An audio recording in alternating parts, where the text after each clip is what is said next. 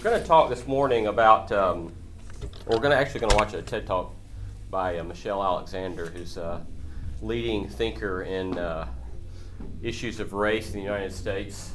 From her, she'll be giving some of the highlights of her book, The New Jim Crow, which has made a lot of waves, and it's a very provocative, compelling sort of storytelling. Before we do that, I wanted to kind of do a little bit of reflection on kind of some of the where we've come so far, and maybe make some observations about our class. One of the things that I love about Otter Creek is the fact that we not only are willing to have difficult conversations, but we actually encourage it. And that, I would say for many of us, at least anecdotally, that's something a lot of us might not have experienced in other church settings. It's true, at least in some of my experience in the past, that other places wouldn't be as straightforward and as encouraging about having potentially difficult conversations. And I expect that one of the reasons for that is that Otter Creek has always been a place, I think, going back to the roots of a lot of the people that helped start the church, at least from the stories I hear, they were always very interested in Otter Creek being a place where religion was not separated from real life, and that if they were going to practice Christianity, and I suspect, as I heard someone say about Otter Creek in the last few days, that from this person's perspective, that Otter Creek is kind of seen as kind of a last stop in Churches of Christ on that train. I don't know whether that's fair or true or accurate or not, but it's. I do suspect that to the degree that may be true, it means that for a lot of folks around here, there's a lack of willingness to practice a Christianity that's not real. There's a lack of willingness to invest much in pious spirituality that is not in real ways connected to the real concerns of life. And I'm very thankful for that. So then that brings us to kind of some of the discussion about this class that we've had this fall. I was both excited and reticent about the invitation that I was given to teach alongside Robert in this class, and I was excited because I'm typically excited to teach at Otter Creek because I enjoy it.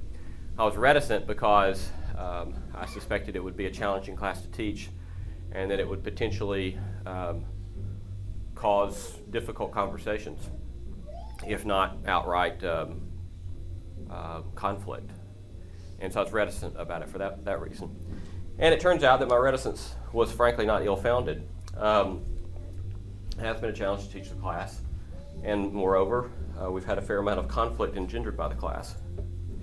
But here's what I would like to suggest. I want to suggest that conflict coming out of a class like this does not mean it's a failure, but in fact is a success.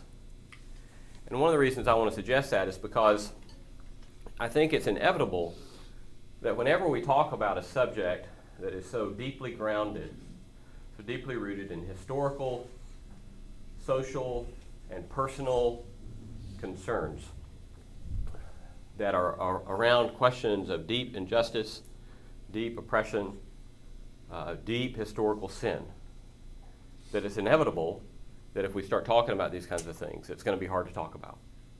And it's inevitable that we're going to see them differently and experience them differently and talk about them differently.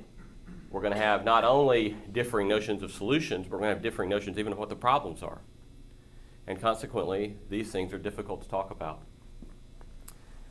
I had a seminary professor that I didn't appreciate what a genius he was, I think, when I was an MDiv student, because I was still a little bit too idealistic and a little too utopian, and he would speak in very realistic terms that I didn't always appreciate when I was a student. But one of the things he used to say is, to have less conflict, you've got to have more conflict. And I found that to be very helpful wisdom, right? Is that a lot of times under the guise of Christianity, we act like we have to play nice. But in fact, oftentimes what that does is it stuffs down real stuff, and then it comes out sideways.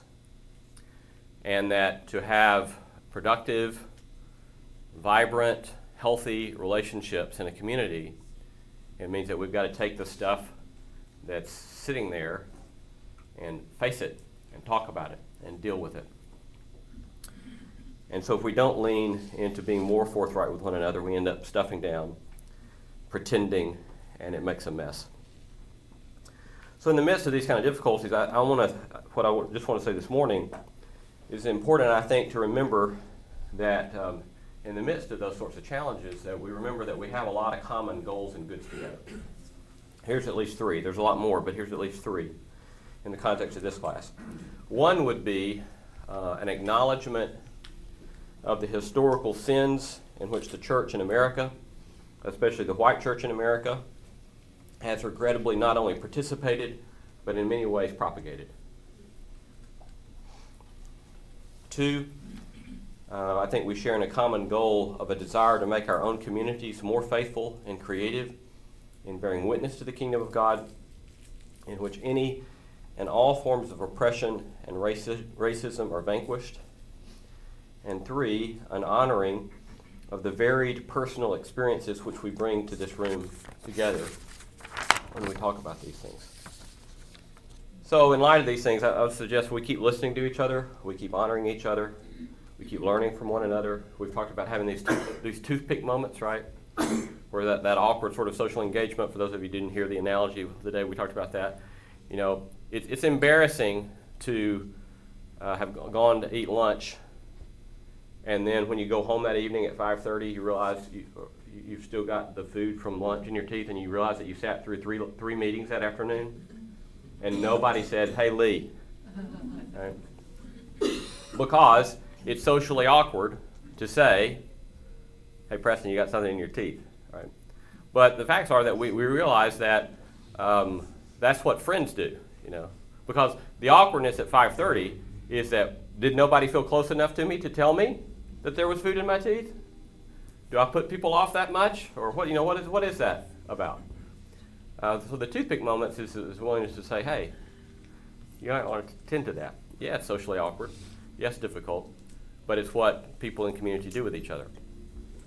So we keep having these toothpick moments. We keep trying to practice honoring each other, learning, checking our emotions to see how, when we're together, we can best hear each other and speak to each other. So with that kind of preface, I'll say as well, I'll be around. If anybody wants to talk to me after class, feel free to share with me any feedback on that after class. Before we move into Michelle Alexander, I want to do a quick review of kind of 4 theological anchors that I suggested at the beginning of the term back in September.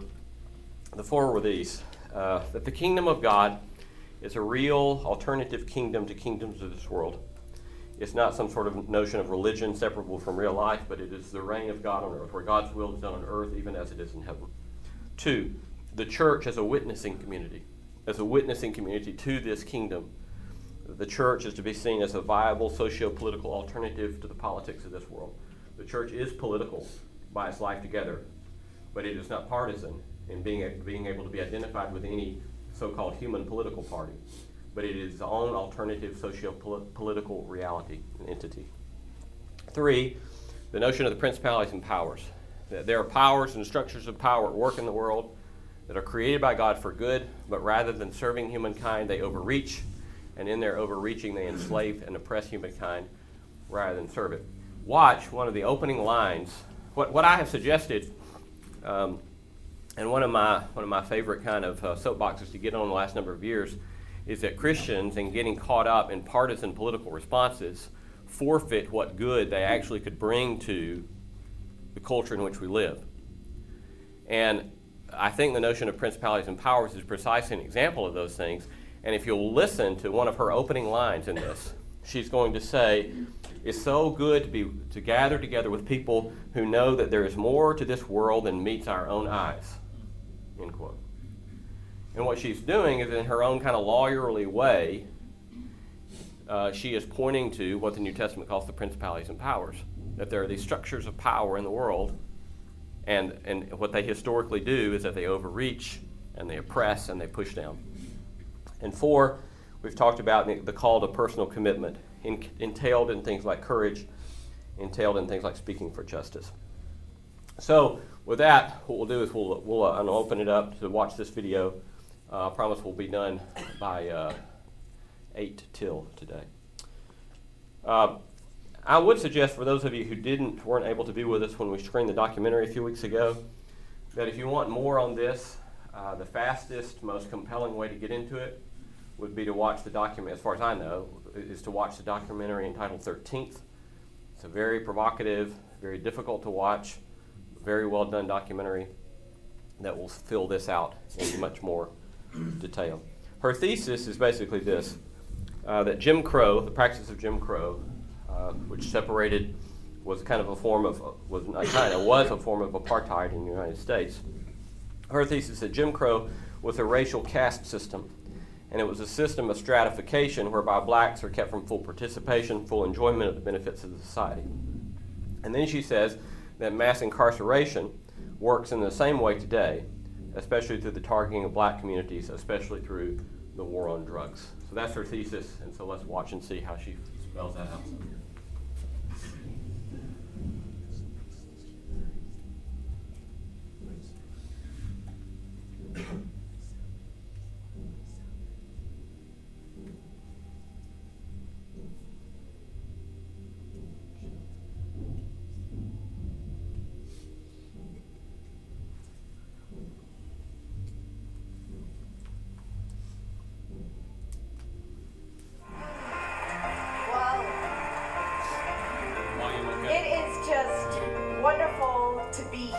Surrounded by so many people with open minds and open hearts, people who are willing to imagine that there is more to this world than meets our own eyes. And I want to share with you how my own eyes have been opened and how I have learned to care more about a group of people we're supposed to despise, people we're supposed to hate, people we're supposed to fear, people we are taught are unworthy, fundamentally unworthy of our care, compassion, and concern.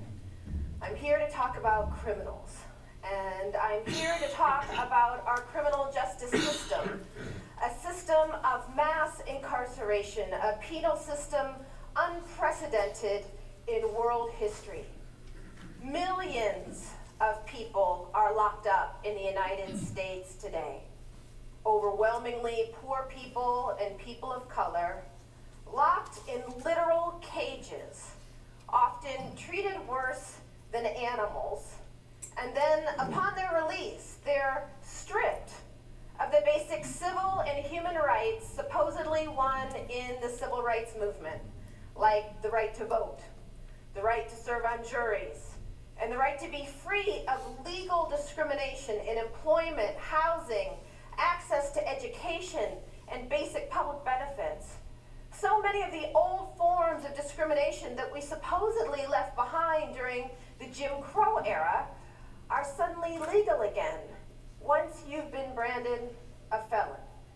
That's why I now believe we have not truly ended racial caste in America. We've merely redesigned it. Now, I want to just admit at the outset that there was a time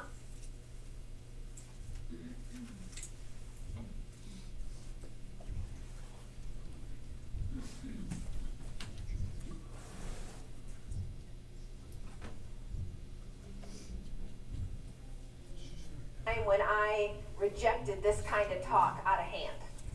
There was a time when I rejected comparisons between mass incarceration and slavery or mass incarceration and Jim Crow, and believed that people who made those kinds of claims and those kinds of comparisons were actually doing more harm than good to efforts to reform our criminal justice system or achieve greater racial equality in the United States. In fact, the first time I encountered the idea that our criminal justice system might be functioning like a caste system, I was living in Oakland, California, and I was rushing to catch the bus. And as I was hurrying down the street, there was this bright orange poster stapled to a telephone pole that caught my eye. And on it, it said in large bold print, "The drug war is the new Jim Crow."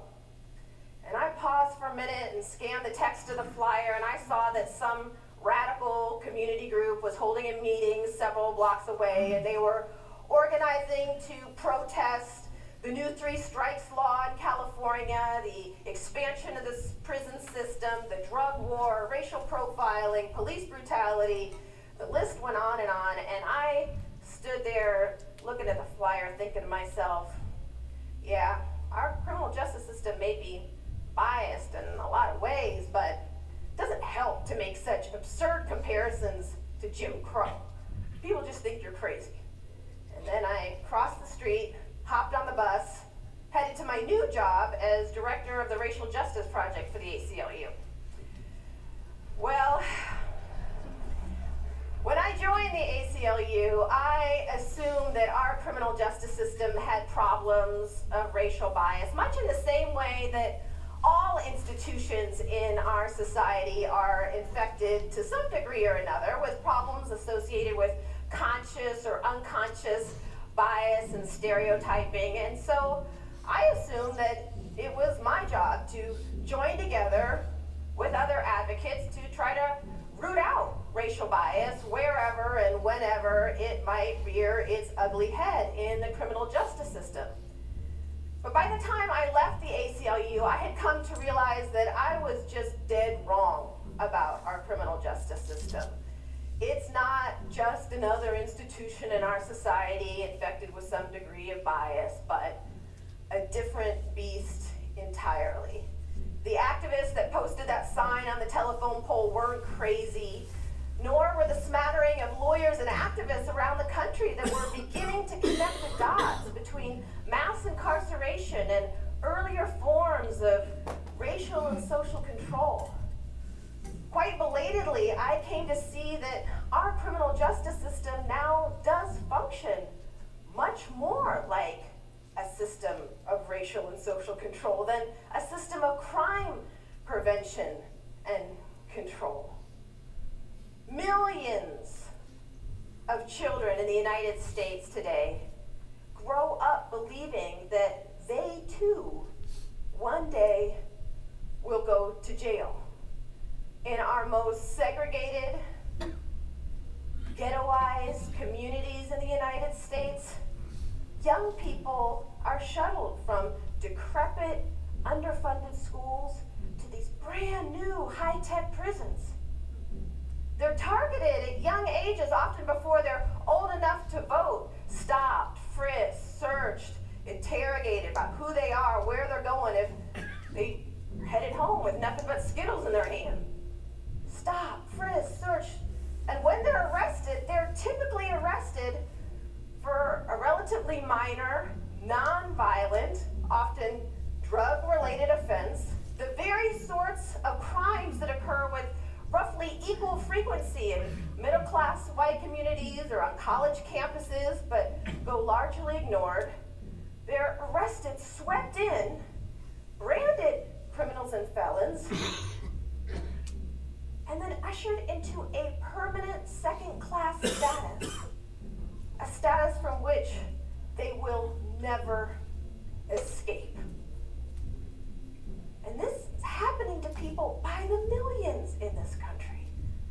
Today, there are more African American adults under correctional control, in prison or jail, on probation or parole, than were enslaved in 1850, a decade before the Civil War began.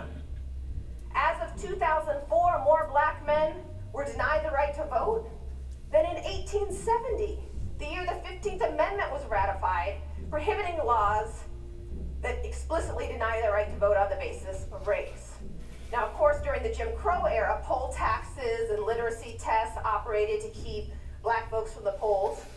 Well, today, felon disenfranchisement laws in many states now accomplish what poll taxes and literacy tests ultimately could not. Now, this isn't a phenomenon that just affects some small segment of the African American community. To the contrary, in many large urban areas today, more than half of working age African American men now have criminal records and are thus subject to legalized discrimination for the rest of their lives. These men are part of a growing undercast not class, caste. A group of people defined largely by race, relegated to a permanent second-class status by law.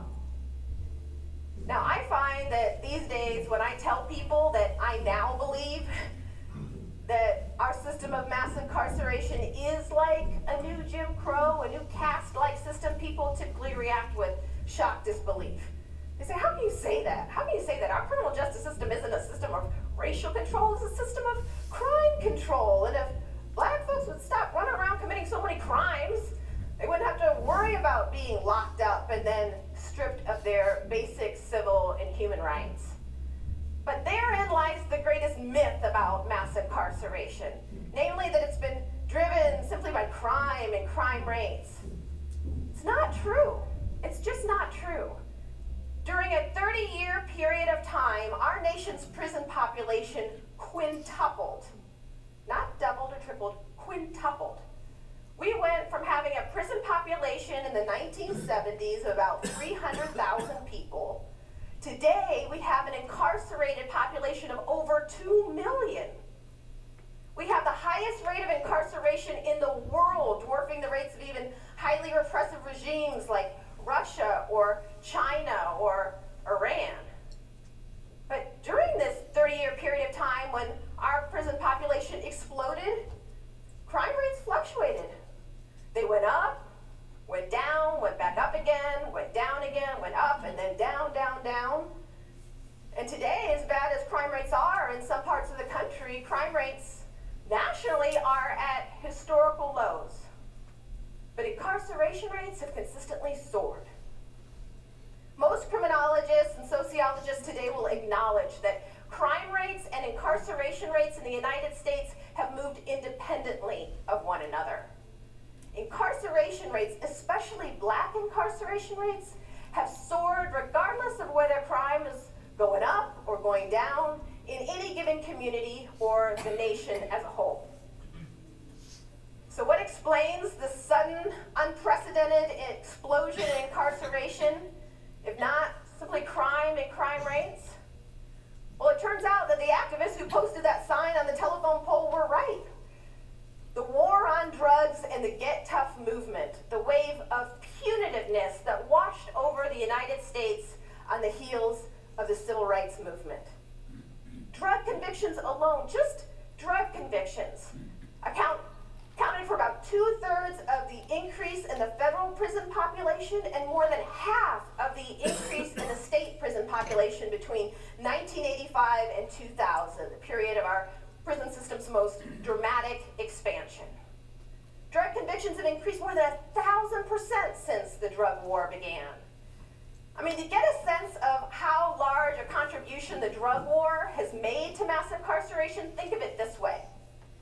There are more people in prisons and jails today just for drug offenses than were incarcerated for all reasons in 1980. Now, most Americans violate drug laws in their lifetime. Most do. You don't have to raise your hand. Most do. But the enemy in this war has been racially defined. Even though studies have now consistently shown for decades that, contrary to popular belief, people of color are no more likely to use or sell illegal drugs than whites, this drug war has been waged almost exclusively on black and brown communities. In fact, where significant differences in the data can be found, it frequently suggests that white youth are more likely to engage in illegal drug use, drug abuse, and drug dealing than black youth. But that's not what you would guess by taking a peek inside our nation's prisons and jails, which are overflowing with black and brown drug offenders. Human Rights Watch reported at the peak of the drug war that in some states, 80 to 90% of all drug offenders sent to prison were one race, African American. Now, I find that many people, when they see this data, they say, oh, that's a shame. But, we need a war on them in the hood. because that's where the violent offenders can be found. That's where the drug kingpins can be found. But what many people don't realize is this drug war has never been focused primarily on rooting out the violent offenders or the drug kingpins. Federal funding in this war has flowed to those state and local law enforcement agencies that boost the sheer numbers of drug arrests. It's been a numbers game. Law enforcement agencies have been rewarded in cash by the millions for the sheer numbers of people swept in for drug offenses, virtually guaranteeing that law enforcement goes out looking for the so-called low-hanging fruit, stopping, frisking, searching as many people as possible to get their numbers up. And federal drug forfeiture laws allow state and local law enforcement agencies to keep for their own use up to 80% of the cash, cars, homes seized from suspected drug offenders. You don't have to be convicted, just suspected of a drug offense.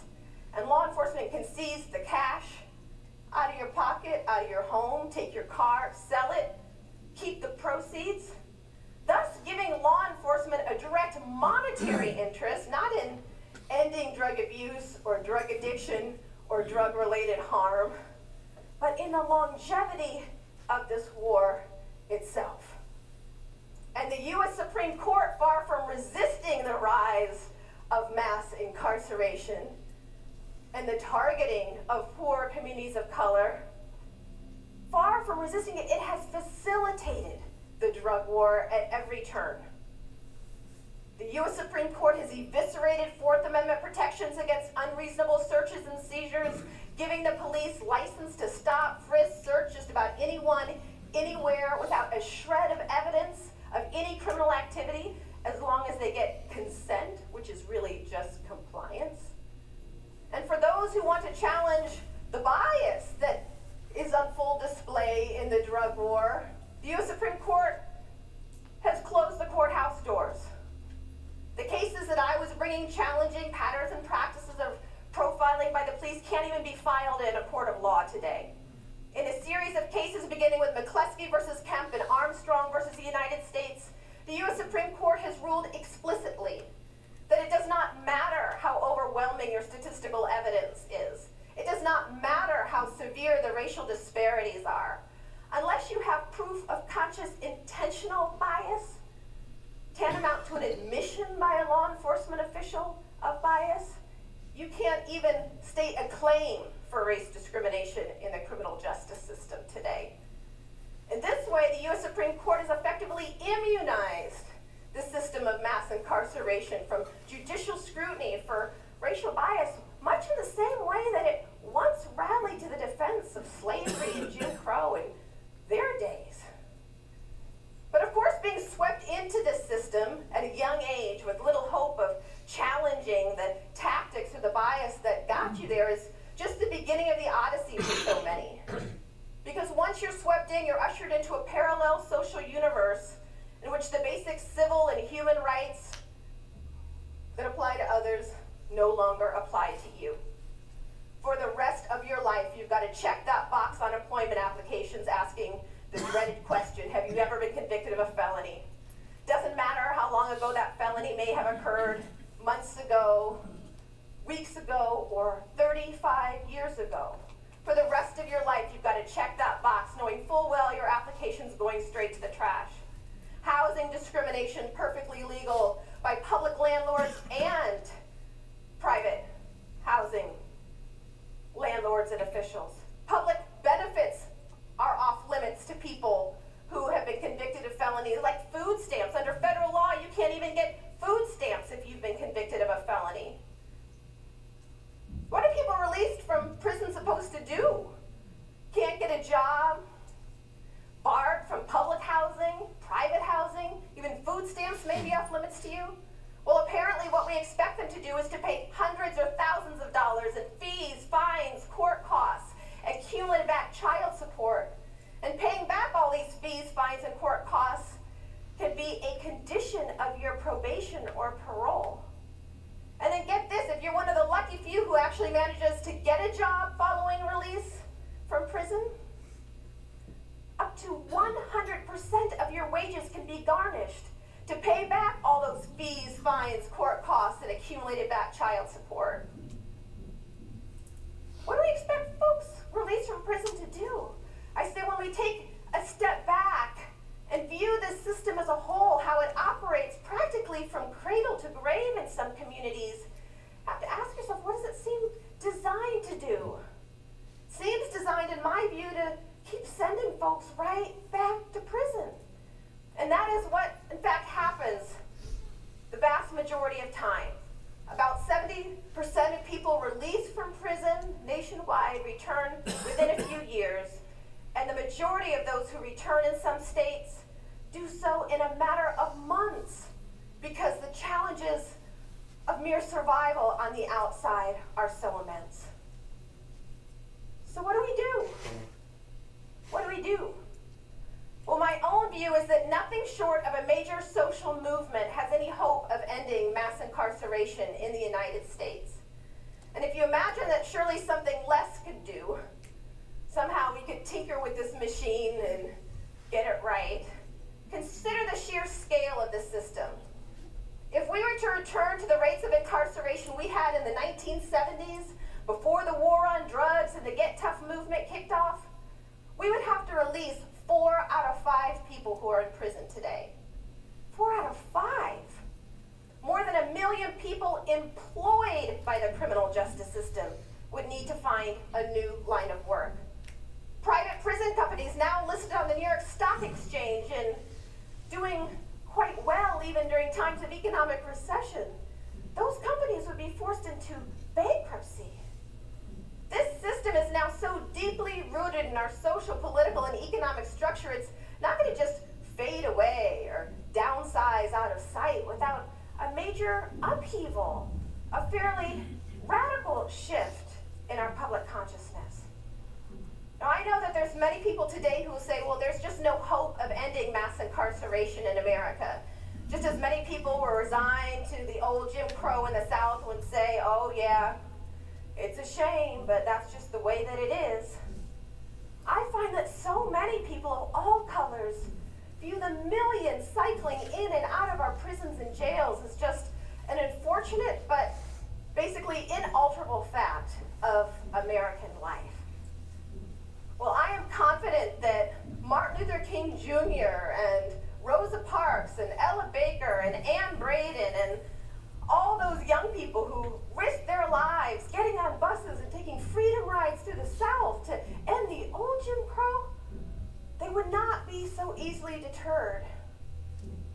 So I believe we have got to pick up where they left off and do the hard work of movement building on behalf of poor people of all colors. In 1968, Dr. King told advocates that the time had come to shift from a civil rights movement to a human rights movement.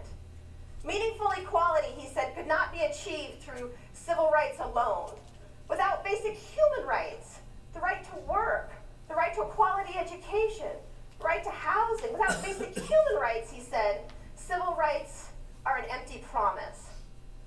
So in honor of Dr. King and all those who labored to end earlier systems of racial or social control, I hope we will commit ourselves to building a human rights movement to end mass incarceration, a movement for education, not incarceration, a movement for jobs, not jails, and a movement to end all those forms of legal discrimination against people released from prison, discrimination denying them basic human rights to work, to shelter, and to food.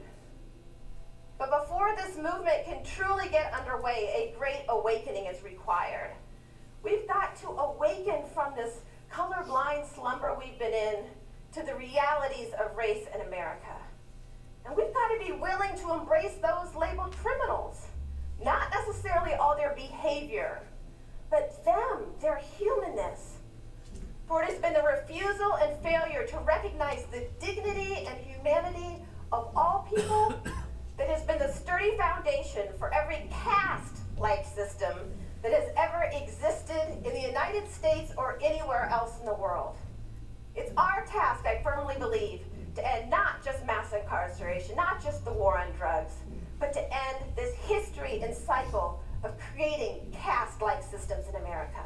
Thank you so much for having me here today. Thank you. Thank you.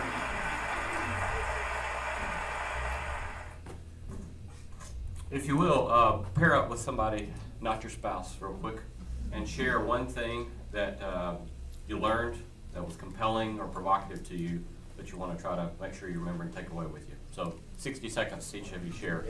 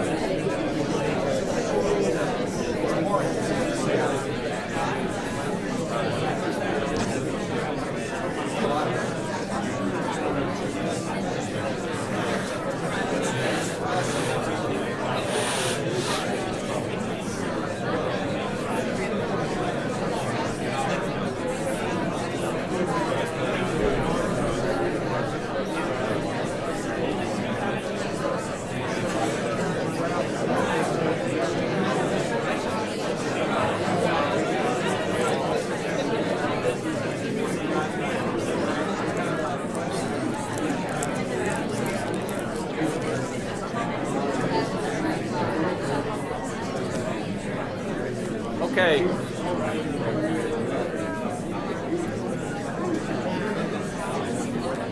We've only got only got 3 minutes. So somebody share with us quickly something you heard that you want to remember. Justin's over here. All right, everybody, come back to us. I'm glad that you're talking.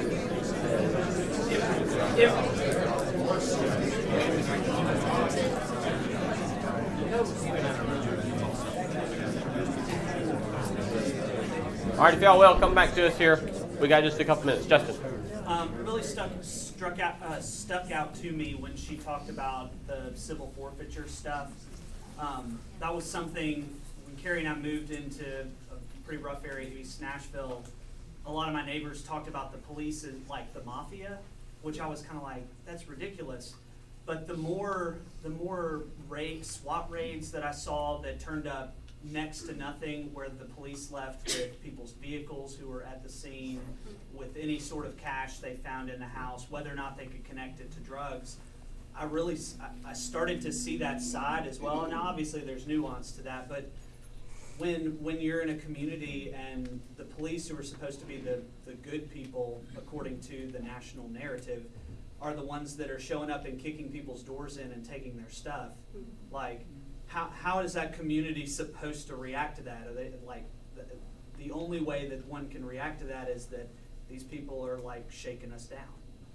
Yeah, and I think that's one of the things that has been so striking to me as I've started learning something about this, is that with the move to privatization of prisons, with monetary incentive for police departments or law enforcement agencies to do this stuff by which they profit financially, it's a huge, dangerous pool in which we've gotten ourselves that I think we're naive if we don't pay a lot of attention to that. Great. Somebody else. What did you hear? Quickly, 30 seconds. 30 seconds is, I lived in Baltimore for a while, working with the drug and alcohol community. And basically what the patients told me is that Falston High School is one of the wealthiest high schools in Harford County. 50% of kids were on heroin, were white kids. They would go into Baltimore. Of course, they'd be protected. And the kingpins, in order to pay off the police, they may call the police on one of the cars, and they would get arrested. They would keep their numbers up, and the kingpins can pay off the police in order to have the police part of the crime process, while they increase their numbers by the kingpin's given a few at a time. And it's reality of what she says is that the kingpins are never touched, but it's the 30 seconds. Yeah, people on the streets. Thank you. Walter? I mean, I can't help but think what the story I grew up in of every day hearing you're going to college, you're going to college, you're going to college, versus you're going to prison eventually. Or just the story of every time African American kids leave home, instead of you're going to college or be safe or have fun, it's here's the 5 things you do to make sure you don't get killed or busted. What that does over 15, 16, 17, 18 years of a kid's life, how that shapes them, undeniable. And to be able to see the system and to know the system and to know what are you going to do is just reprehensible. Thank you. We're out of time, unfortunately. I do encourage you to, if you want to go back to that, or her book, The New Jim Crow, or the documentary 13th, we'll give you lots more resources on that. Thank you.